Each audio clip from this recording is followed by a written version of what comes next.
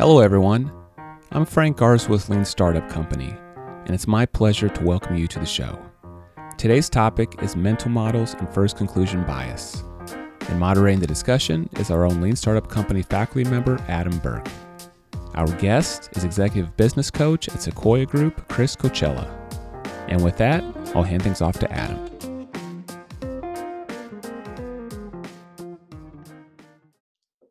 All right, so we're talking here about mental models and first conclusion bias specifically as they apply to Lean Startup. Before we get started, what is a mental model? How do we define a mental model? Yeah, I mean, you can define mental models in a lot of different ways, but basically they're tricks or reminders to help us make better decisions. And I sort of look at it like if I had a mental filing cabinet of index cards, there would be little phrases that would remind me to think in a certain way in various situations. Just reminders to change our perspective, to bring in more information, to bring in more evidence, to make better decisions and reduce uncertainty. Which, if you read the Lean Startup book and take a step back, it's so much about reducing uncertainty. I was just going to say it sounds a lot like what our audience is familiar with anyway. So yeah. It's a good start. So then, what would that filing? If say now we're in this big filing cabinet, maybe now it's a virtual reality filing cabinet, or right? And we get to the F file. What is first conclusion bias? We pull out the card. What is it? When is it useful? How can we use it? We'll get into the details later on in the session, but let's do an introduction. What is it? How is it useful? Yeah, sure. For the purpose of Lean Startup, first conclusion bias is in a way super useful, and I'm glad you mentioned it as a mental model, because we often think of biases as negative, but they do have positive sides. And so as entrepreneurs, we come up with an idea. We do a little validation. Friends and family say, "Hey, that's great." Some customers say, "Hey, that's great. Charge ahead." And then we settle in on that conclusion. It's our first conclusion. It's our first baby, so to speak. We're super excited about it. It's going to change the world, right? And we charge. And we all know as entrepreneurs and part of the Lean Startup community that the first idea is not the final idea. But somehow we get wrapped up into this bias. It takes hold of us, and so if we continue with that and don't interrupt it in some way with maybe some other mental models, it becomes a bit of a blind spot. I think first conclusion bias in terms of like evolution and who we are. There's certain situations that are really time bound where making fast decisions is really important. And we're good at it in those environments. And even as an entrepreneur, that may be a really good decision at that moment. Hey, we have something, let's go forward. But again, how do we, use the loop, use build, measure, learn, or other aspects to interrupt that process so that we can inform ourselves better? So you talked for a second there about our babies and entrepreneurs. I think will relate to that. Would you say that falling in love with the solution is one type of first conclusion bias, or are they parallel, or are they separate? Sorry to put you on the spot here. No, I in my mind, as you say that, without further reflection, I'd say they're one-to-one. Falling in love with that solution and not checking it again is very much like a first conclusion bias, or how I'm applying it here in the Lean Startup world. Awesome. So speaking specifically now about the Lean Startup world, Eric talks a lot about reducing uncertainty. You talk a bit about the sage from Omaha, Mr. Warren Buffett. Talk to me about lowering risk, lowering uncertainty, and lowering hurdles. Sure. Yeah. Well, I'm a big fan of Warren Buffett. I'm a bit of a finance and market geek on the side. But him and his partner are wonderful mental model users and creators. They make amazing decisions without a lot of complex analysis. And we're all very familiar with their results in life and business. Warren Buffett has often said, I don't go around looking for 7-foot hurdles to jump over. I go around looking for 1-foot hurdles.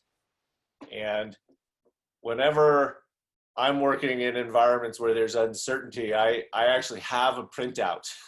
Don't have it here. I have a printout of a little, napkin drawing that I put together of someone trying to jump over a 7-foot hurdle versus a 1-foot hurdle.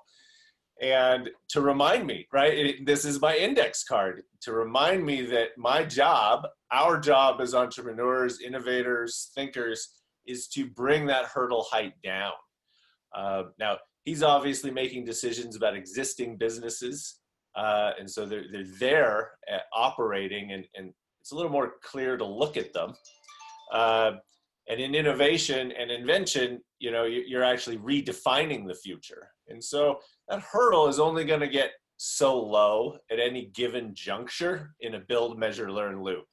Mm-hmm. But that's not an excuse to not try to lower it until your marginal gain on that, right, that it stops lowering, and then perhaps that's a time to leap and build something, measure it and learn it, and then go through that process again, facing a new high hurdle and then trying to bring it down. So I look at it, maybe now that I'm thinking about it, a little bit less of a high jump, where I'm literally picturing, or what's the cool one we use, the pole vault. Less of a one-shot hurdle, and maybe more of a, what's that, the steeplechase or something. Series of hurdles. Good analogy. Yeah. Talk to me about the difference between sort of lowering uncertainty and kind of just taking the easy way out. Is a mental model just collecting low-hanging fruit, or are we still able to kind of have this big disruption and these big ideas with low hurdles? Wow, that's a tough question. I mean, the way I would think about it is to step back and look at uncertainty is prevalent. And so if we're working with, low-hanging fruit or a big disruptive situation, regardless, you want to lower, lower the uncertainty. You want to lower the hurdle height.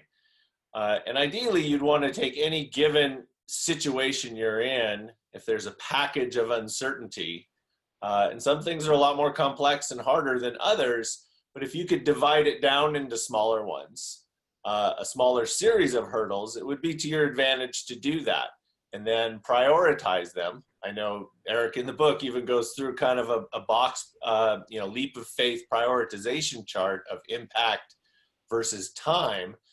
The more you could have multiple dots on that board rather than just putting them all together, you can focus on something that's a little more tangible, up to the point where you can't divide it further, and then apply these principles, lean startup principles, to lowering the uncertainty about that given assumption or about that given piece of uncertainty or idea. So I completely agree with you about this idea, not just of lean startup, but adding some Kanban, some agile, some other buzzwords, and breaking things down into small elements. I love doing that. I think it's important. Talk to me about the relative height of those risky assumptions. And so if the risky assumptions are hurdles and are hurdles that we're trying to lower, talk to me about the difference between lowering the height and uncertainty of the individual assumptions versus lowering the height of the individual project versus the vision. Is there a hierarchy there? Can we use these mental models for all three scenarios? How does that play out? Yeah.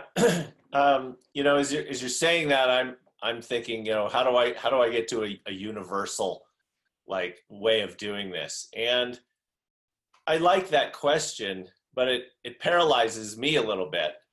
And it kind of, in my mind, it's a tad in conflict with the purpose and application of how I'm viewing mental models as being simple.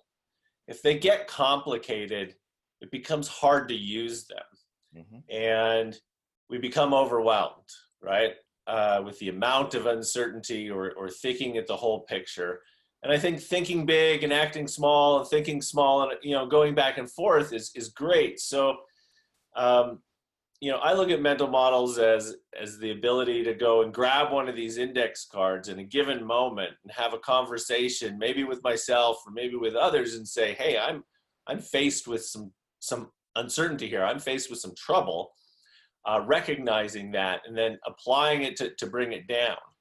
Now I may say, hey, let's go 2 steps forward and try to do the same thing. Maybe it's the same thinking model, maybe not.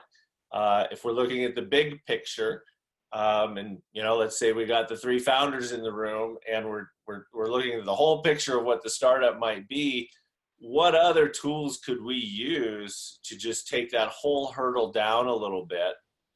Or maybe what tools could we use to break it up into just a couple that would give us a sense of better decision making, more clear agreements about how to go forward.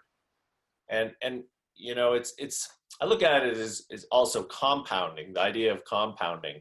Yep. You know, a savings account compounds really well a little bit over lots of repeat, you know, iterations. And that's where I think a lot of value is. That's where, you know, the idea of, you know, pivoting or steering and doing it in the shortest amount of time is really valuable.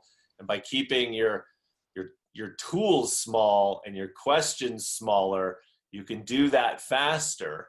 It seems like not a lot of progress, but, you know, you spiral in to what is ultimately the, you know, the best target in a much higher resolution way. Yeah, I think that's the key to the whole thing: is compound interest, compound learning, and now I guess compounded small hurdle heights. Yeah, well, I mean, that's compounded learning. It's just another metaphor, if you will, or mental model, a way of visualizing it. And for me, and I've met a lot of people, that the picture of it or the catchphrase, the Warren Buffett catchphrase, helps me return to that. Rather than if I think in my head, I have to iterate, you know, it's complex enough that I lose sight of things, whereas these, you know, familiar phrases and mental models help get me back on the track better than the more complicated thinking of iterative processes and recursion. You know, I mean, it takes me somewhere else. So talk about that for a second. You talk about simplicity and just something that you personally decide, like, oh, I'm getting away from these buzzwords. Are you replacing a buzzword with a buzzword? You're saying, you know, it's easier for me. I don't have to think about iteration, but now we're thinking about mental models. Are we replacing one simplicity with another? Is it personal for you? Help our audience, you know, get rid of the buzzwords and actually apply it, because that's what we're going to get into in the second half of this.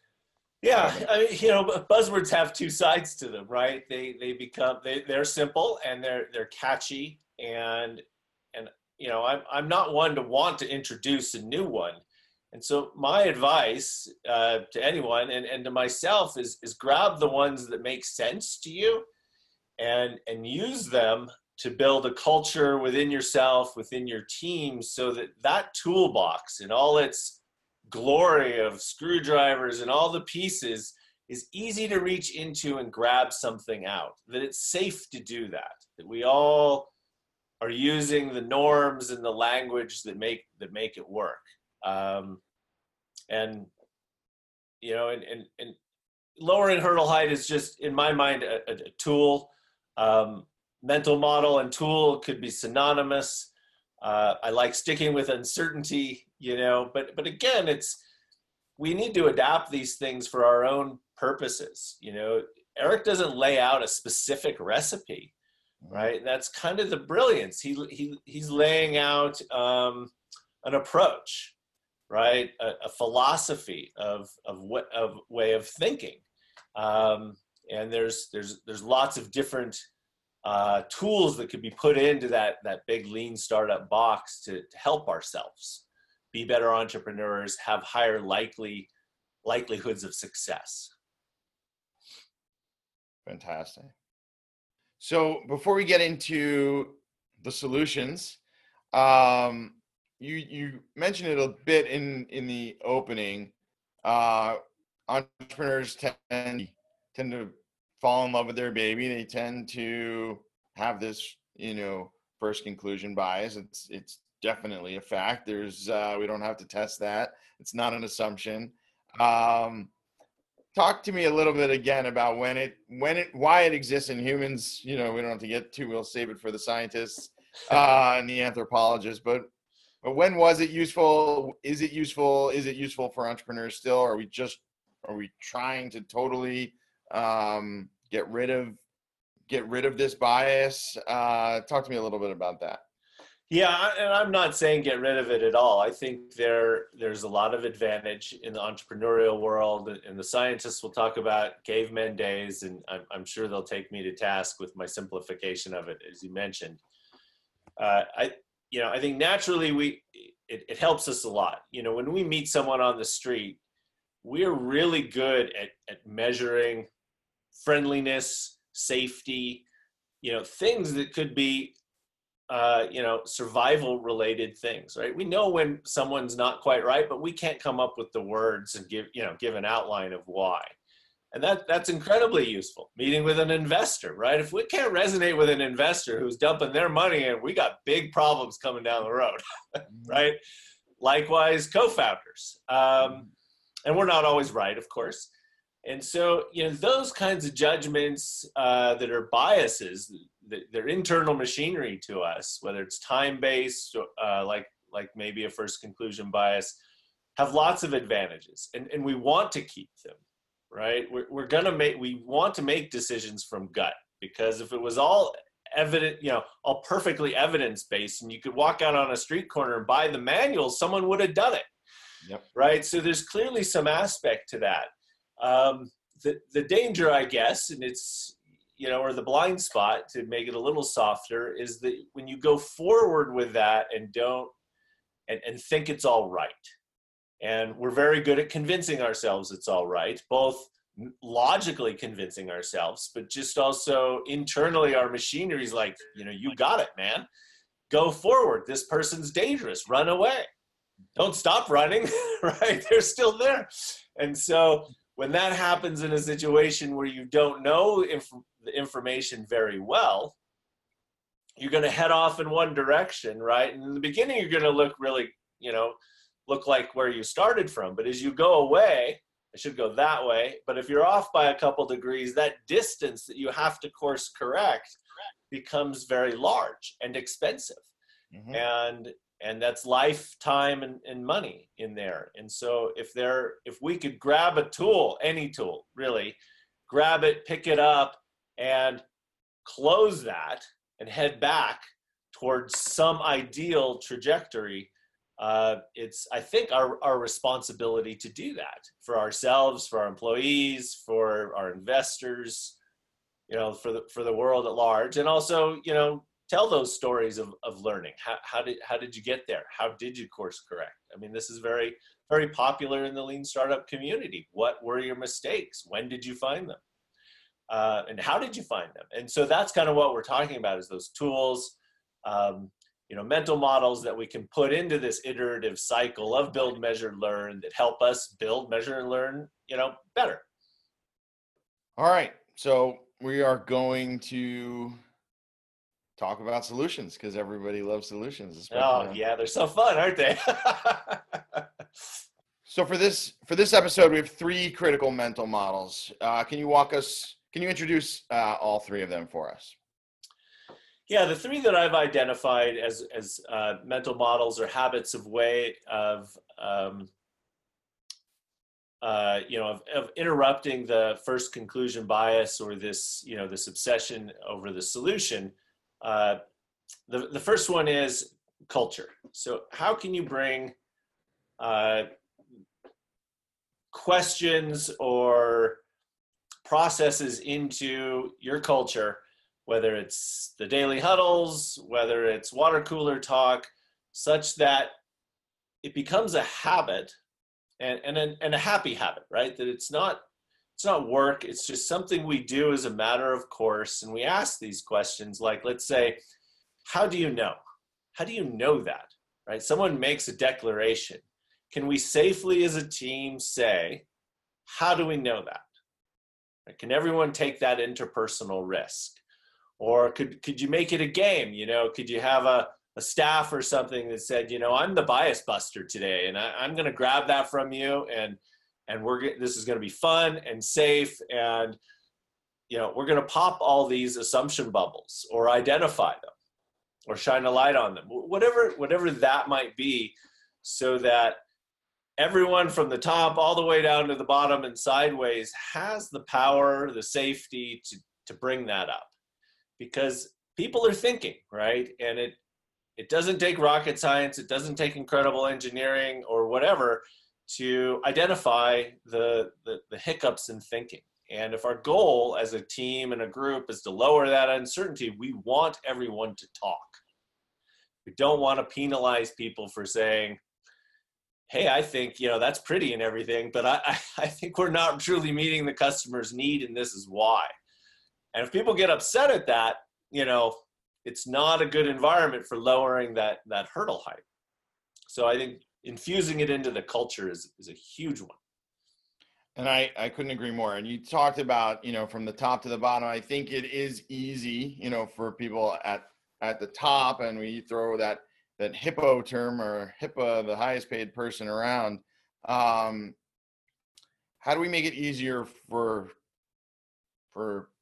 regular people to challenge, you know, the people at the top and say, how do you know? I think I agree. I think that's one of the most important questions we can ask. Do you have any examples? Do you have any tips on how, you know, yep, sure. and people interfacing with customers can say, how do you know? Yeah, I think I'm glad you brought up the, you know, the people at the top, the highest paid person. I think it needs to start with a leader. It needs to start with the person that, you know, potentially has the most power or has the most influence. And that could be a founder, or it could be a leader that comes in later. And it really starts with them. It starts with them setting the table. Some you know, habits that they could bring to that are telling stories about their mistakes, telling stories about situations where this didn't go well, and we're trying to build a culture and a habit, top to bottom, of doing this better, and then acting on that behavior. So in meetings, in company speeches or whatever, what is the tone? What are the stories that we pull out? Who do we highlight as champions?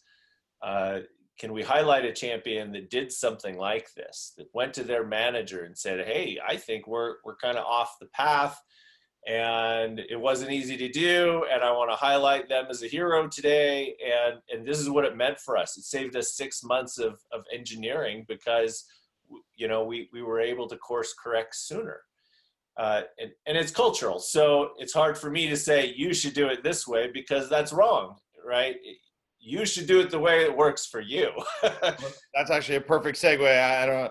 I don't know if we can do the comment section, but I was just going to say, for those listening, if you can share your ideas of how you mentioned before, make it fun. So I specifically think this is a call to action and sharing ways people have made it fun. Sometimes I feel like, you know, even myself, when I ask for evidence and ask, how do you know, it's like the kid in third grade who asked for more homework over the weekend or over the holidays when the teacher forgot to assign something. So I do think, I completely agree that it's cultural. I completely agree that it starts with the right examples. And I completely agree that it needs to be fun and not just annoying to ask for evidence. But I think this is a great opportunity to ask our audience for examples of how they've made it fun, how they started, either led by example or had a great example at their organization. Yeah, it is, because there's so many different ways to do this. It's very contextually, specific. I think putting them in daily huddles is fantastic, because there's only a minute, right? I only have a minute. And if somehow we can, pass a goofy hat and say, what was your biggest lesson last week, and make articulating our lessons fun. I think that's a great way to do it. And it doesn't take much time. And so therefore it doesn't seem like a lot of work either. And I was going to save this for the end, but now that we're talking about highest paid people and top down and bottom up, does first conclusion bias affect some people more than others? Wow. Well, I think it affects the ones that had the conclusion the most. We all love and hold on to our conclusions. I mean, I've witnessed myself just in a given meeting come in with a conclusion. Man, even on a small thing, right? Mm-hmm. Even on a really small, insignificant thing, and I don't want to give it up. And I got to laugh at myself, because I got to have a little fun doing it. Just being like, wow, why do I wrap my arms so tight around it? But it closes people off. I'll interrupt you there for now we can really get inside your head.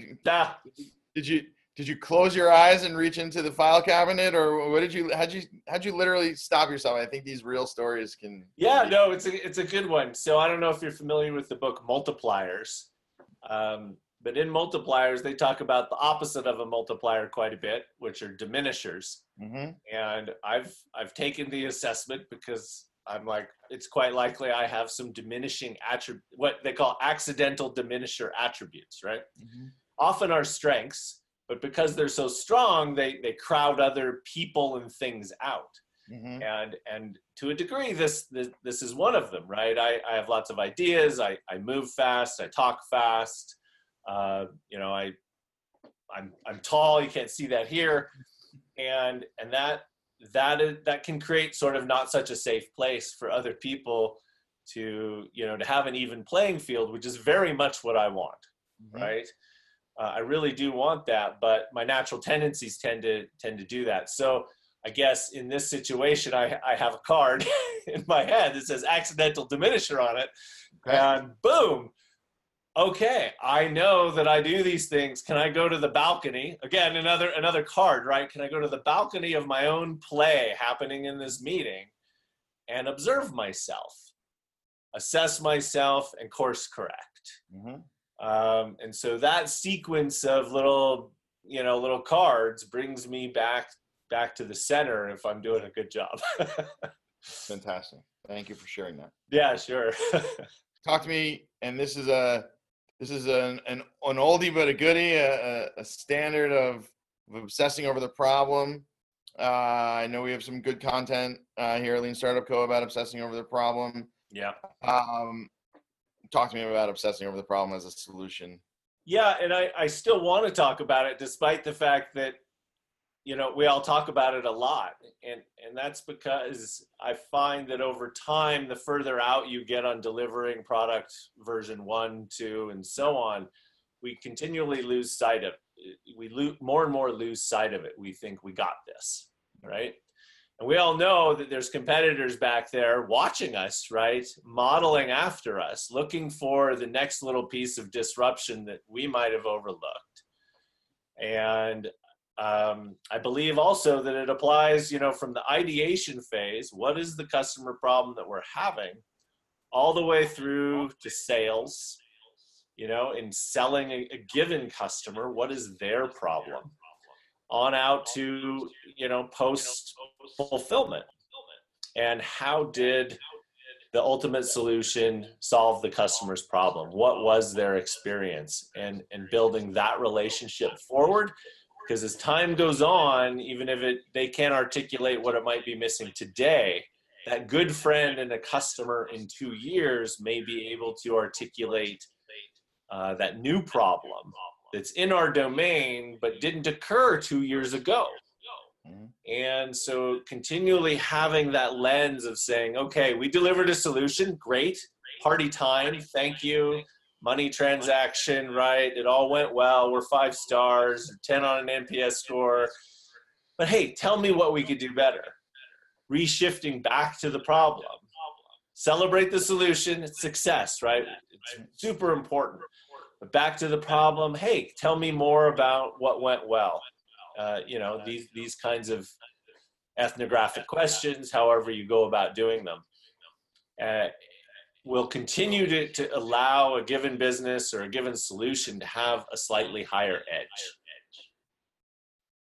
And is that also cultural? I mean, are we just the same way we're raising our hand and saying, how do you know? Or are we just saying, what problem are we solving? Is it cultural? Is it, how does it, I'm seeing the mental models here, as the solution to X, and we have culture, and we have probably all these things I agree with. I just want to make sure that where do they all go? I mean, this file cabinet, I want to make sure that I want to make sure that we're in the tool shed, or that our tools are organized. I can look at my garage, and it's a mess. So a given culture might be the garage, right? How do all the tools get organized for a given business? Okay. It's sort of the garage, right? It's like the big container, all the norms and stories that make us who we are. Okay. But we talked about culture as one thing, but it's really quite a large thing. Building habits to ask for evidence, are smaller things inside that garage, put into and evolving with a culture over time. And I think obsessing over the problem is one of those. How do we as a culture continually return to an articulation or a questioning of what is the customer's problem? Very easy to ask that question, answer it, never come back to it.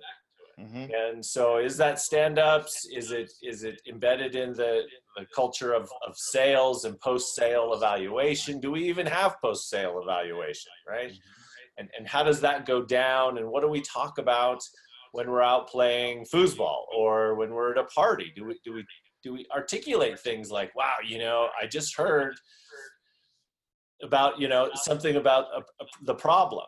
And if we don't talk about it, then, our culture isn't as focused on it as it might be.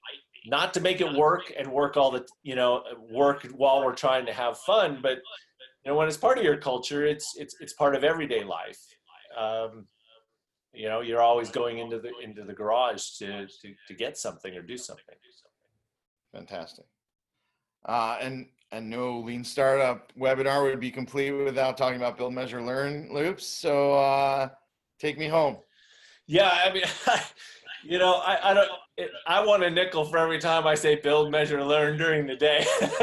I really do, because it is probably, again, it's a mental model, right? It's on my index card, and it's as simple as that. And I use it so often because it's the learning cycle for us, and we can learn everywhere, right? We can learn from our customers. I'm learning in this conversation, and it's just such a wonderful, simple way of building something, testing it, measuring it, learning from it, and taking another leap. I often think it could, that reducing that uncertainty is very much about learning, and building can be expensive. And so, as you lower that hurdle height, returning to something we talked about earlier, and it doesn't go down anymore, right? Your learning is tailed off at that moment, not entirely in that one assumption or in that moment. Then it's time to go build something. Spend the resources, perhaps time or money, or just the risk of committing to building something. Built into that a measuring ability. And then what did we learn? And then now we're faced with a new hurdle, right? In your series of hurdles, which I think is great. So what did we learn? And now we're faced with a new set of hurdles. How high is that hurdle given what we currently know? How can we lower it? And then how do we build, measure, and learn again? It's fantastic. Yeah. And keep going back. I agree with you that it's this compound learning. It's almost like there's learning everywhere. As I sometimes when I'm doing coaching, like you said, there's learning from this conversation, feel like a lot of times people think that the learning just comes at the end of this perfect experiment, but it's almost like there's learning everywhere and being, training ourselves to accept, it's going to sound corny, but being open to that learning and accepting it along each stage and not just waiting for this gift wrapped learning at the end. There's a slide recently, I think Hunter Walk talks about MVPs as a vertical slice. So maybe we'll get an overlay of that here, but it's almost the same thing with learning. Like learning is not just delivered to us at the end. It's sort of slice, build, learn, measure, learn. Like maybe, I don't know if we're allowed to reinvent the build, measure, learn curve on this call, but I think the two of us can't get enough of learning. It came up in a coaching session I had the other day about sales, and someone says, well, what am I going to learn in sales? And I thought, well, I get it. You're trying to sell a given solution. You don't want to unbuild a solution in the middle of a sales call, right? We need to change our lens a little bit. But when you understand someone, when you discover who they are and the nuances of their problems, you're learning, you're understanding. And if you want them to understand you, which is to say, buy your product, right? Hear your pitch at the end of the day, they need to be understood first. They need to have clear in their mind the opportunity. You're not going to sell them anything if they don't know the opportunity themselves, and they may not, right? Because you're entering their world. And so how do you learn what their world's like? How do you ask for permission to come into that world? And that's by way of learning. Yep. And then building out your approach, which is 2 degrees off of your typical sales script, but only 2 degrees, to give it to them and talk about how are they and we going to learn how to measure, right? I mean, it applies there too. Whereas some will think, well, that's an engineering concept, or, it's like, no. And this is where, sometimes there's confusion in the world, right? We want a clear card for me, right, that delivers something at the end and I'm done, like this present of learning, and everything's malleable. A screwdriver doesn't have to go to this specific screw. It can do lots of different screws and lots of different appliances, right? That's why it's a tool.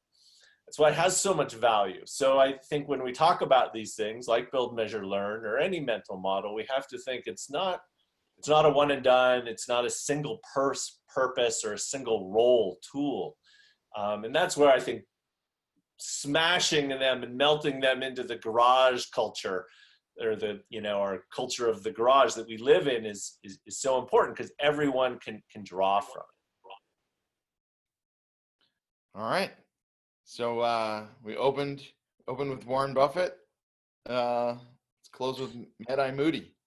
All right. Yeah. So as we were preparing for this, my family and my kids were big Harry Potter fans, and we often as a family use the phrase from Mad-Eye Moody, when he's counseling Harry about his approach to as a teenager, his approach to Voldemort, and he says constant vigilance, with his patch and scary face, and not to make it scary, but I think as entrepreneurs and just people in life, right, things change fast. Life changes, the world changes, and there is an aspect of constant vigilance. And like you said, it's not learning a learning present that you get at the end of years of hard work, and you pop it open and all the learning comes out and you stop.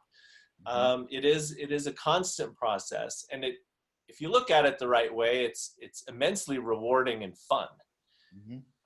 It's not toil, right? Learning and using that learning to make customers' lives better, our own lives better, our children's lives better, our relationships is immensely rewarding. It's what we get out of coaching largely.